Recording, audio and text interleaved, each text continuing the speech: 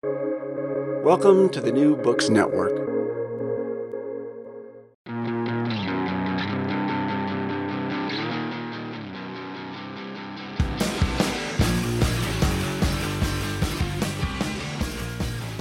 Hey everyone, and welcome to the JAS Podcast, a collaboration between the New Books Network and the Journal of Asian American Studies. I am your host, Chris Patterson, and today, for our first installment of the podcast, we are going to discuss a unique special issue.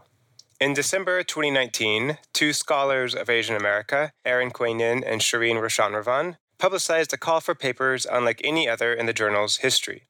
This was the We Too Reader, a call not for conventional scholarship, but for submissions of art, poetry, fiction, and memoir. The editors wanted to know, what does sexual violence look like in the lives of those hailed as quote-unquote model minority? What are Asian American lived experiences of sexual violence in everyday spaces like college campuses, childhood homes, graduate programs, activist organizations, corporate offices, and on the street? Intended as a reader for the college classroom, the We Too special issue sought works that made language and theory relevant and workable for our students' understanding of their own lives and experiences. A brief content warning. The following will involve discussions of sexual assault and mental health. Please be advised and take care. It's very clear how slow, the germination process was like step by step by step to get to this point in the special issue. I'm here with Erin Quainin and Shireen Roshanravan, the two editors of the We Too Reader. Erin teaches Asian American Studies at UC Santa Barbara, where she writes about the model minority as racialization and subject formation, not myth. She has a monograph about intergenerational conflict called Ingratitude, the Debt-Bound Daughter in Asian American Literature, and a crossover book coming out in a few months on college imposters called Passing for Perfect.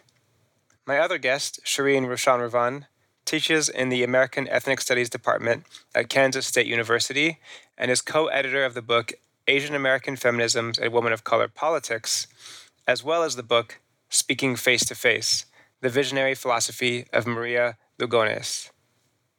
So what first initiated the conversations between you both for this special issue?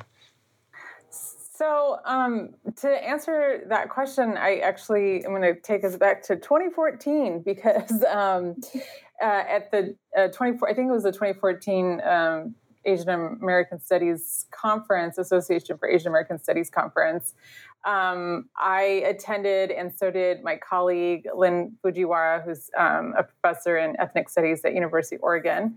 And we happened to find ourselves one of the evenings talking, and we were lamenting the lack of feminist panels with feminist content at the AAAS conference. And so we happened to be having that conversation in front of the editor-in-chief at University of Washington Press. And as we talked more, both of us reflected on the fact that when we both taught courses in women of color feminisms in our respective departments, both of us struggled to find collections that we felt presented Asian American feminisms as a constellation of concepts, strategies, ways of reading the world and identifying the specifics of lived violence and resistances through an Asian American feminist lens, and we contrasted this specifically to like the easiness with which we were able to find collections on that foregrounded Black feminist thought or Chicana feminist thought or Indigenous feminist thought, and so Lauren McLaughlin, who's the editor-in-chief at UW Press, overheard us and encouraged us to do a collection ourselves, and so that's what became the Asian American Feminisms and Women of Color Politics collection that Lynn and I co-edited. And of course, we invited Erin to submit, and her contribution really blew us both away in the ways that it just asked questions around sexual violence in Asian American studies, and also in writings framed as Asian American feminist interrogations and analyses, calling those fields to task for sort of not grappling with the lived experiences of sexual violence in Asian Americans who fit, the description of the model minority. So not the person going to war, or the, immigrant wife in an arranged marriage, but, those in their teens and in college who are navigating rape culture as Asian Americans. And so in 2017, Erin organized a panel on sexism and sexual violence at the AAAS, and it was filled. The room itself was packed. And I don't recall a time at the AAAS conference where it was so well attended, and it just felt like those who came were really hungry for that kind of conversation. And then the collection came out in 2018, and at the 2019 Asian American Feminism's Caucus that got reignited in this process at the Association for Asian American Studies conference, those of us who attended the caucus, talked about more, basically trying to keep panels going to create space for conversations on the topics raised in the collection. And I was really keen on continuing to create space specifically for conversations on sexual violence in Asian America. And so I volunteered to do that. And that's when I contacted Erin again to see if she'd be open to doing another panel for the 2020 conference on the themes, specifically in relation to the questions she asks in her essay for the collection. I haven't heard that origin story of the Feminism's collection before, but I think how great it is that really that collection and then this one, We Too, came of the same impulse, really, from teaching, from a need to have a text that we could teach, right? Mm-hmm. Because I've been teaching a class on dating and rape culture for almost 10 years now at UCSB, every other year. And I found myself just scraping for pieces that I could use that were actually specific to Asian American experience and that really spoke to my students' experiences, right? The people sitting in the classroom with me. And when did that decision come to make the project into a reader with art, nonfiction, poetry, fiction, memoir, as opposed to a more traditional format of academic essays? Well, for me, I was thinking that we wanted different ways of theorizing Asian American experience around sexual violence, right? And we wanted all of the avenues open. So whether that meant visual art or poetry or scholarship, whatever tools people had at their disposal or whatever forms people felt would most help them express or articulate, their experience on this kind of edge of theory, really, right? We wanted all of that available. So why name the collection #WeToo as a response to the #MeToo movement? I think that an easy reading of that shift in the title from me to we would be a kind of additive move, right? But I'm actually hoping that that's not what people take away from reading the collection, because what we were trying to center is first-person experience, right? So instead of me as an object inside rape culture, we, how are we formed? What is the subject formation that racializes us and genders us and sexualizes us inside rape culture, right? So that's why the move to We Too, and of course, the we does refer to an Asian American subject. I also think I've experienced putting the reader together as, an understanding that we want to start a conversation of turning to each other in some way. So there's a coalitional bent to the kinds of, to the understandings that we have about, how are we going to end the violence, as opposed to the hashtag #MeToo movement, which has in its hegemonic formations tended to turn more to an individualist appeal to carceral solutions. I'm curious what the experience was like for the both of you as editors of a collection full of such intimate and personal artwork and memoir, particularly for, those of us even in literary studies, we're still not really trained in how to give feedback to this kind of work. And as speaking as an editor myself, I could feel the anxiety when I am approached to give feedback on something so personal. And I'm wondering how you two, dealt with that anxiety. Yeah, it was very stressful. Yeah, it was stressful. I remember when we first got even just the pitches in, Chris, and Shreen and I had this kind of emotionally overwhelming moment. We were like, what have we done? What have we asked for?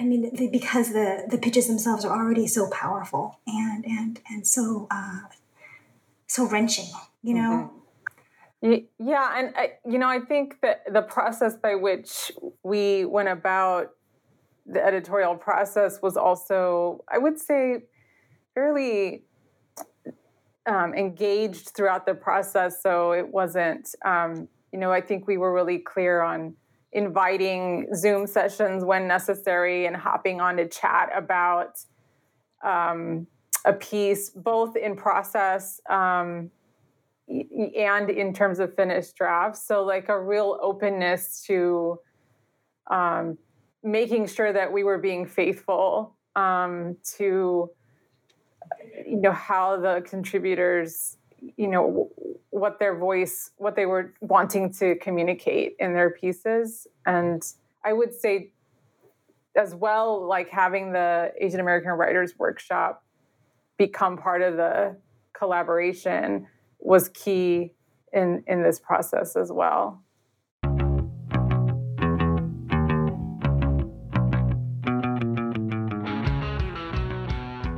To find out more about the reader and the experiences of writing for it, I asked the editors to recommend 3 contributors to interview. The first to respond was James McMaster, who is an assistant professor of gender and women's studies and Asian American studies at the University of Wisconsin-Madison and is currently working on a book project that puts the discourse of care theory into conversation with queer, feminist, and Asian American critique and cultural production. His writing has been in many journals, including JAS and in Women and Performance, a journal of feminist theory, where he is also the co-editor with Olivia Machiko Gainyo of a special issue titled The Between, Couple Forms Performing Together. So James, welcome to the podcast. Thank you so much for being here and being willing to share your work. Yeah, thanks for having me. I'm happy to be here. Your piece in the Me Too Reader is titled My Firsts on Gaysian Sexual Ethics. A lot could be said there in that title. I suppose that tells us what it's about, but can you tell us what it's about? Yeah, sure. So the piece tells a series of stories, and each story, I think, is about a specific first in my life. So my first love, my first kiss with another guy, my first boyfriend, my first time trying anal sex, and sort of centrally, my first experience as a victim of sexual assault. And I think of the piece sort of as a short work of auto theory.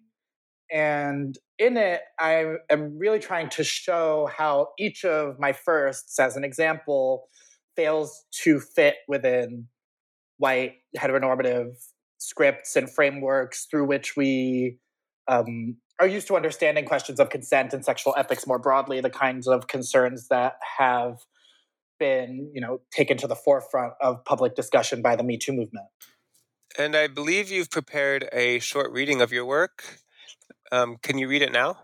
Yes, definitely. So right before, if I can contextualize just a little bit, right before the passage I'm about to read, I describe the moment of my first kiss with another guy who happens to have been a high school classmate and who also happened to be my best friend at the time. So I thought I just loved my best friend, but it turned out that I loved my best friend, and he insisted he was straight. So here we go.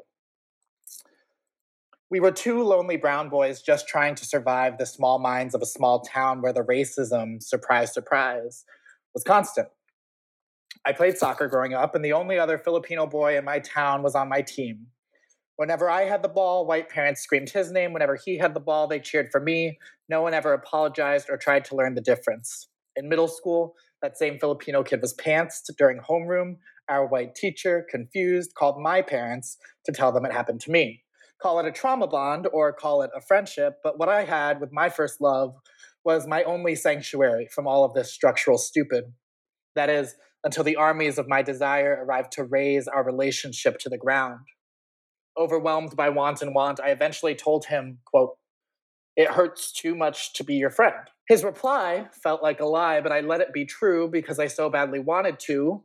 Quote, "What if I said that we should be more?" End quote.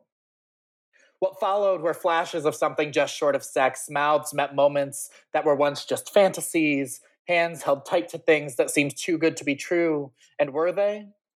Was he expressing a queer impulse even more impossible than my own, or was he simply so in need of a friend that he would give his desires over as hostages to mine? I still don't know the answer to this question, but I do know how much that answer matters.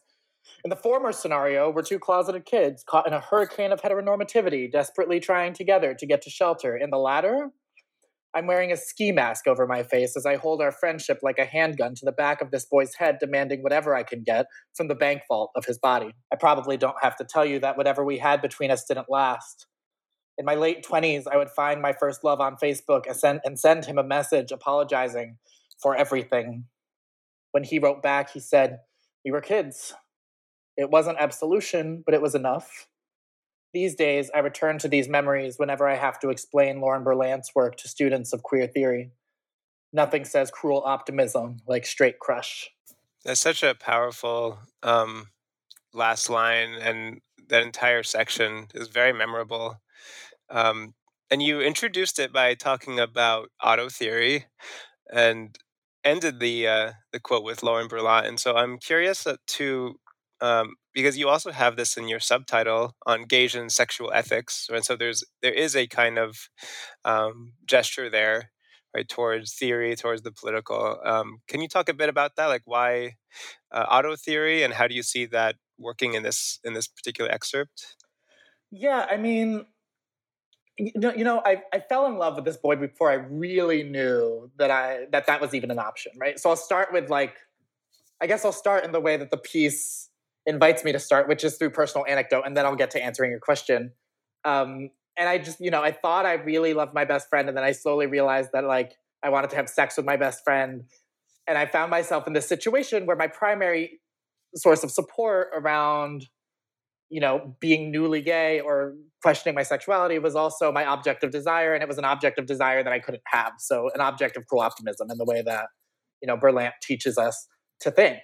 And it was a really painful situation. And, the piece is partially about, how that painful situation was caused by the fact that I was living in a time, which is to say the early aughts, and in a place, which is to say, rural, Republican North Jersey, where the scripts of, queer subject formation or sexual awakening or sexual possibility were just not made available to me.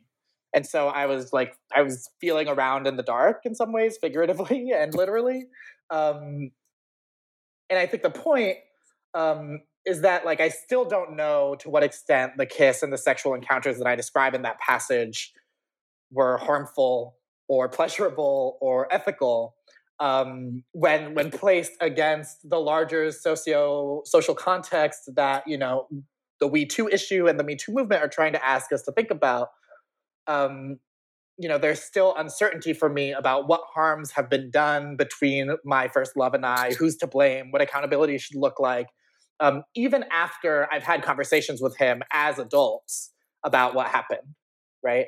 And I think the piece is really asking us, what do we do with that? What do we as queer Asians, when things aren't as cut and dry as certain elements of the Me Too movement would seem to suggest, do with questions of accountability, which are utterly political and utterly ethical, as we're learning now, every day more and more in this, sort of atmosphere of white nationalism and COVID and so on and so on.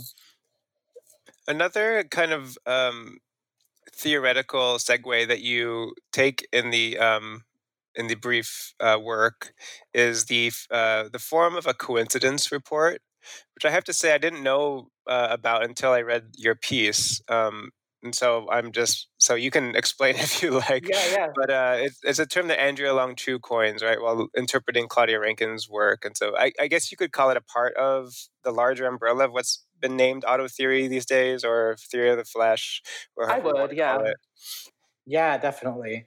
So I'll say that I've been thinking with this article, which is titled Study in Blue by Andrea Long Chu, for some time. Andrea and I went to graduate school together, and we were both on the Women in Performance editorial collective when she published this piece.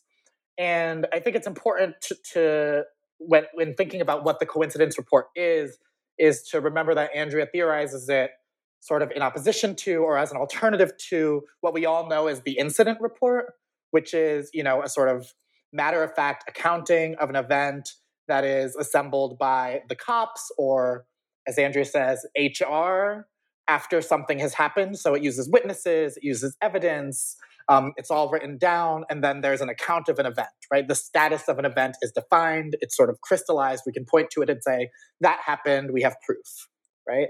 And the coincidence report is very different because it's what happens when an artist or a theorist or a writer, like Claudia Rankine, or like myself, lol, that I would put myself in the same category as Claudia Rankine in this brief instance. But it's when an artist or theorist or writer cobbles together an event whose status is uncertain, even to the people who have experienced it, right? So in the example of the passage I just read, it's like, was that first kiss unethical? Was that first kiss consensual? We both don't know. We're both not sure.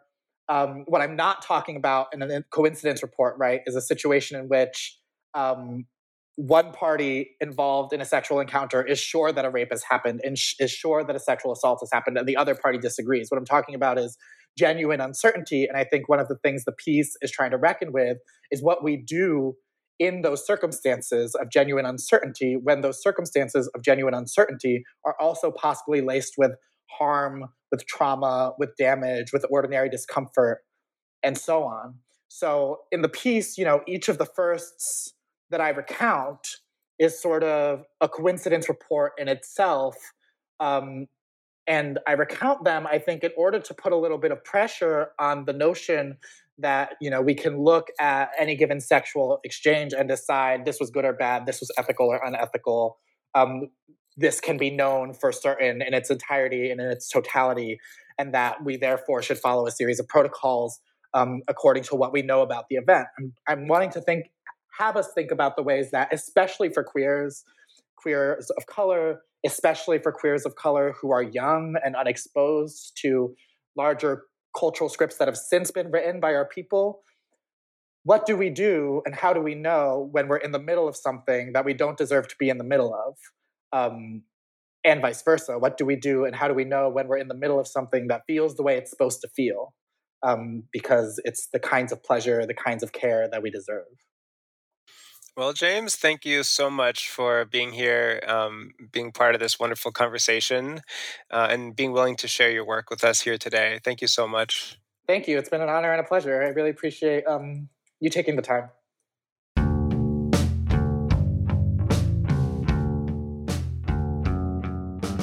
My second contributor interview was with Mashouk Mushtaq Deen, who is a 2018 Lambda Literary Award winner and a 2020 silver medalist for India's International Sultan Padamsee Playwriting Prize.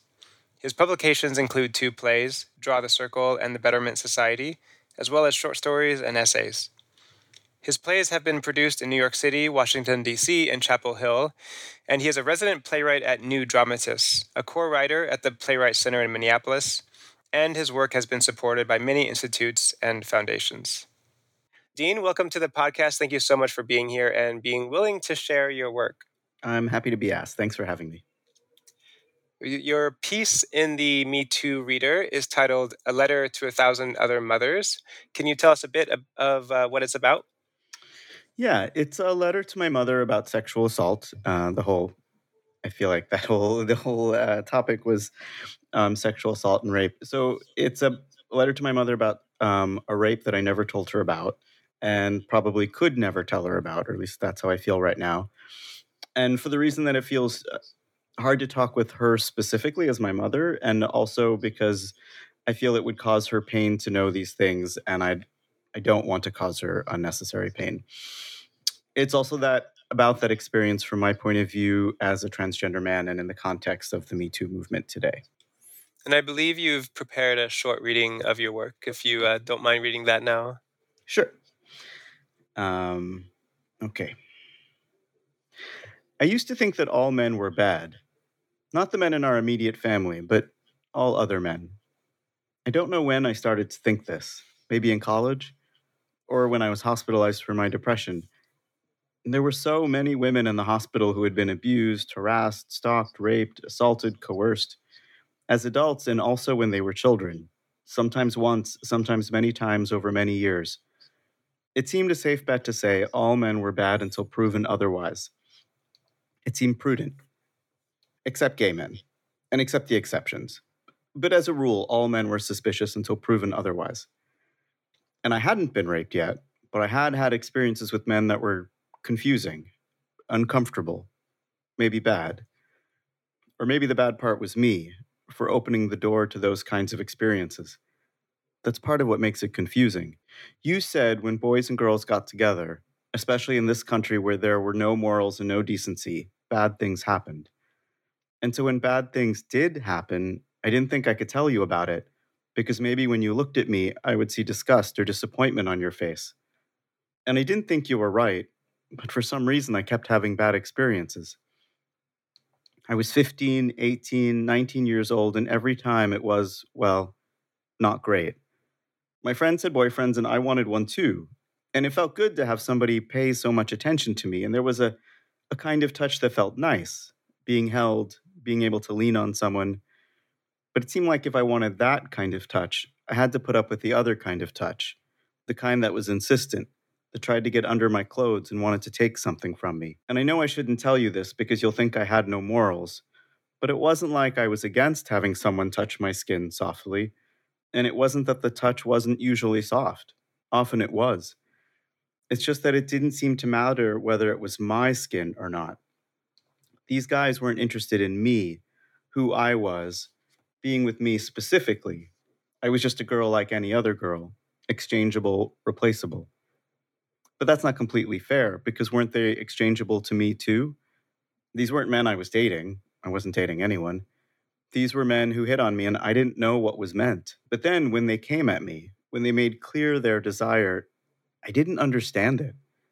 I couldn't understand why they saw a girl when they looked at me. I didn't have the words to say this back then, but I knew somehow that I wasn't a girl, and so it caught me by surprise when they acted as if I was. Every single time I dissociated, I left my body. I watched. 3 different men, 3 times my body went limp, 3 times they didn't seem to care or mind. They kept going. I had asked for this in a way. I had walked into the room. I had not said no. But also, I had not been able to say no. I had walked in, but I had no idea how to walk out, how to get away. Sometimes I'm mad at you for never teaching me how to get away. Sometimes I'm mad at myself for opening a door I could not close. I still don't really know why I dissociated or why it happened so fast. Maybe because I didn't yet know I was a man.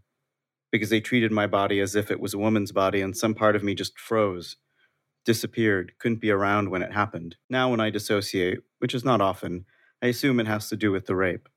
At least there's clarity now, and I'll stop my excerpt there. Thank you. That was so powerful, and I can really hear the your own experience as a playwright, I think, coming through in the language and the way that you perform the piece.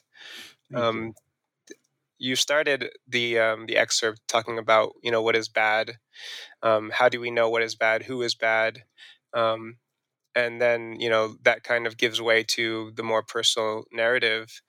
Do you mind talking a bit about that process of writing it and speaking those events? Yeah, I'm not exactly sure where to begin to answer that because I can think of four different ways to sort of enter. But I'll start by saying when the Brett Kavanaugh and Christine Blasey Ford hearings happened a few years ago, I was glued to the TV, and my parents were also glued to the TV, and it was this strange experience of when we would get on the phone, we would sort of talk about the hearings. So we were sort of talking about sexual assault in the context of the hearings. But it was also clear to me that I wasn't going to use this moment to tell them about my own assault, and I wondered about that. I I wondered what it was that held me back, and even if the person Dean is sure that I'm not going to talk about it, the writer is very curious about why and what gets in the way. And at the time, I was working on a memoir, which I still am, and so as part of an early draft, I started to write about that, this sort of letter to my mom about us watching the Kavanaugh hearings together and all the things that I was finding too hard to say to her. And it's, I mean, I think for me, a lot of writing is something inspires it in the moment, but for months or maybe even years, things are sort of filtering through, or I'm feeling frustrated about something, or I'm questioning why I have a behavior or a reaction to something. And so I think also there's things about how I felt about the Me Too movement and the complicated feelings I was having that we're finding an outlet in this piece as well. And just the complicated place of being a man who is transgender at this time, who has both experienced sexual assault and is now seen as a man. And most people won't know that I'm a transgender man unless they know me personally. And so it's a complicated place to be. And I think in some ways it's what makes um, me a good writer, in that like there's never an easy place for me to stand. Everything is always complicated, and that's part of the lens through which I write. So it's hard, but I think it's also good. On that note, your piece, as you say, also provides a quite unique point of view in terms of the reader, and as you were saying, with the Me Too movement in general, and that you're also thinking about how your own transition affected your views about the conversations that we have about sexual assault and masculinity. You write, quote, "When I came to understand that I was a man, I fought it. I didn't want to be one of those bad men, which was every man." And so again, bring us back to the kind of badness that you begin the excerpt Yeah. with. Can you talk a bit about this? Yeah. And it's such a simplistic view. Now I can look back and say, of course, it's much more complicated than men are bad and women are good or something like that. But growing up, I absorbed certain messages. Perhaps I felt in danger or had bad experiences with some men. So many of my friends had been hurt. Like all of this probably played into a really simplistic way of thinking about things. And it's ironic because I actually think a lot of the culture we live in and a lot of what happens on social media really simplifies things in a way that I don't think helps us, simplifies conversations into things that are good and bad. And I think people so rarely are good and bad. I think for me, the party line that I experience, particularly on social media, is that men as a species are assholes, and men who admit to this are good, and men who do not admit to this are bad. And it's really funny because for me, I think that's how I thought of the world, especially before I transitioned. And part of what made it so hard for me to transition is I didn't want to become one of those men. And I was so afraid that just the act of transitioning, I would turn into this thing I was afraid of, this thing that had hurt people I knew. And I think when I transitioned, I was perhaps given a view, or I was allowed access to this other part of the world that I hadn't seen. And it was much more complicated than that. I see how men are hurt by other men, how the system of patriarchy is hurting all of us, how small and narrow the boxes are for little boys. And that continues all the way up for grown men. And at some point, you internalize the box and it becomes your home, but it is a very small box that boys are put into. And I hope I'm not rambling, but like when I was a child, there are disadvantages because I'm a girl in this society. Of course there are, or there was. But I was able to wear jeans and roughhouse and do all this stuff well into my teenage years. If I had been born a little boy, and I had felt an affinity for things that were feminine, very early on, I would have been taught either by my parents or by peer pressure or by who knows who that was a dangerous thing to do, that was a wrong thing to do. And I know it's changing slightly, but still, I would say for the vast majority of little boys, very early on, the message of don't cry, don't be weak, don't be vulnerable, I think is a strong message. And as a transgender man, I, in strange ways, both receive the socialization that women receive, and because I identify with men, picked up on all the sort of the cues from movies and things about what it is to be a man. And so I ended up somehow trying to synthesize both of those things at the same time. And I think that, we sometimes forget that the system of patriarchy, right, it's bad for everyone. It hurts little boys. It hurts boys that are bullied with other boys, which I said. It hurts women and trans folks and all genders. And I think we forget that people are not systems, especially on social media. I think people get really lazy in the rhetoric. And instead of saying patriarchy is bad, toxic masculinity is XYZ, some men are, instead people often say men are ... And my friends, people I know, people who are my, I don't know, we're all on the same side. And they talk about men in this way as if men are one monolithic thing and as if they are equivalent with the patriarchy. And I know if I question them, they'd say, oh, not you, or no, I don't mean like all men. But I do think it's a problem to say it with those broad strokes. For one, because it's not true, because all men are not anything. And it really continues to narrow the small space that males are allowed to occupy.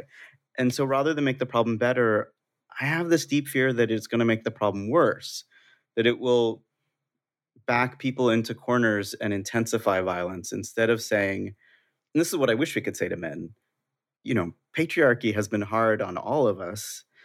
It's been hard on you. It's been hard on your sons as well as your daughters. Let's do away with it because it's going to be good for all of us if we do that. Well, Mashouk Mushtaqdeen, thank you so much for coming here, for being willing to share your voice and your story Oh, you're so with welcome. us today. Really appreciate it. Thank you. You're welcome.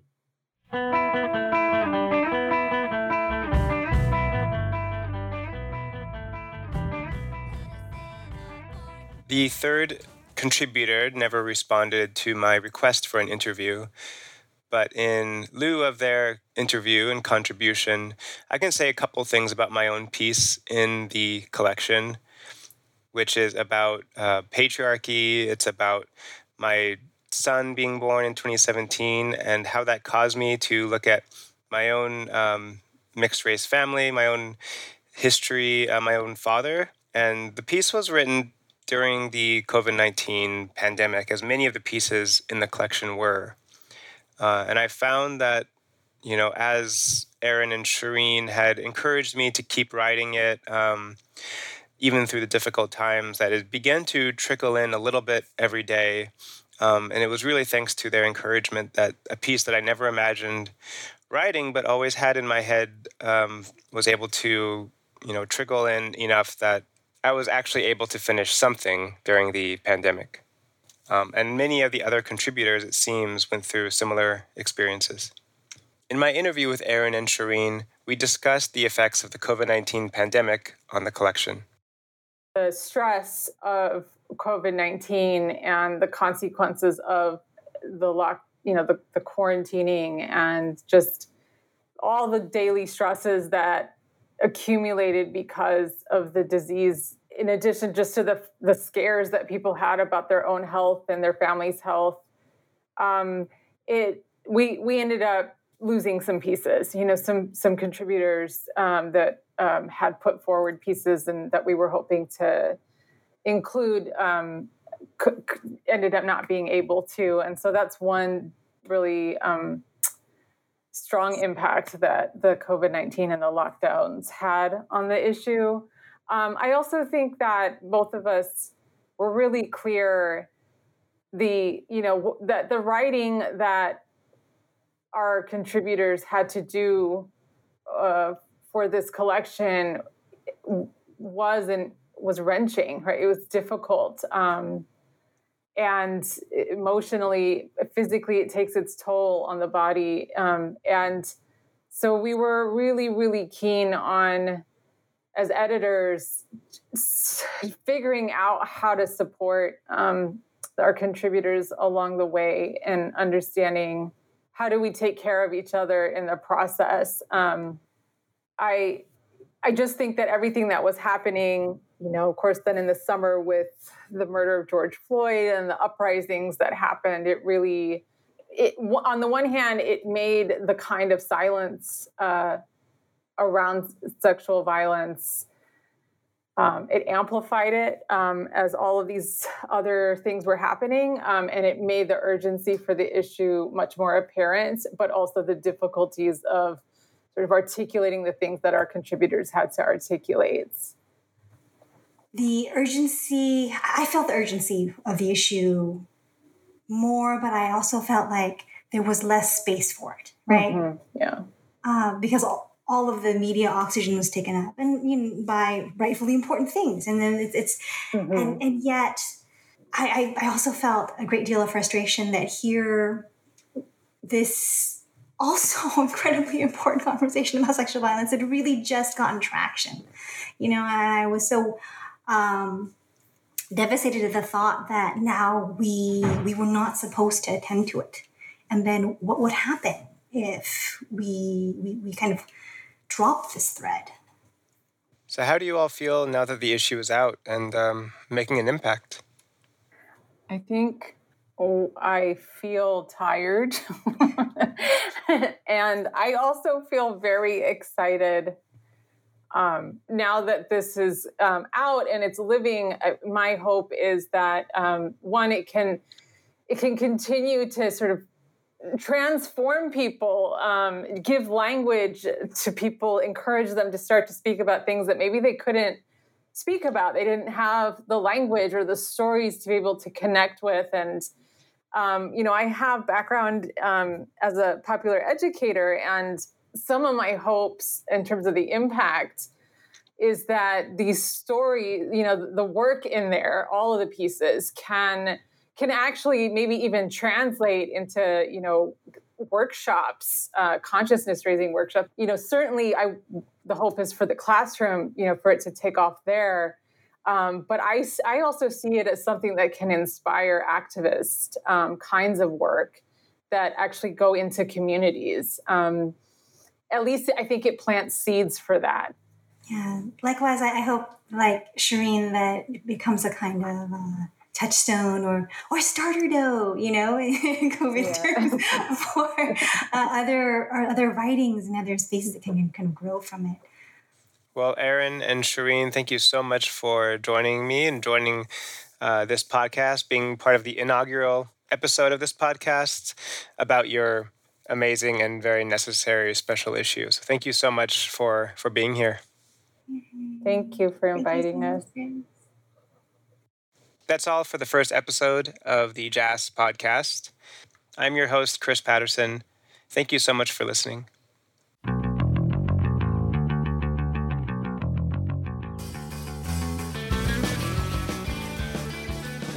This podcast was produced as a collaboration between the Journal of Asian American Studies and the New Books Network. It is produced by the Journal of Asian American Studies. It is mixed by myself and Moses Caliboso. And the music featured in it is by the local Vancouver band Necking.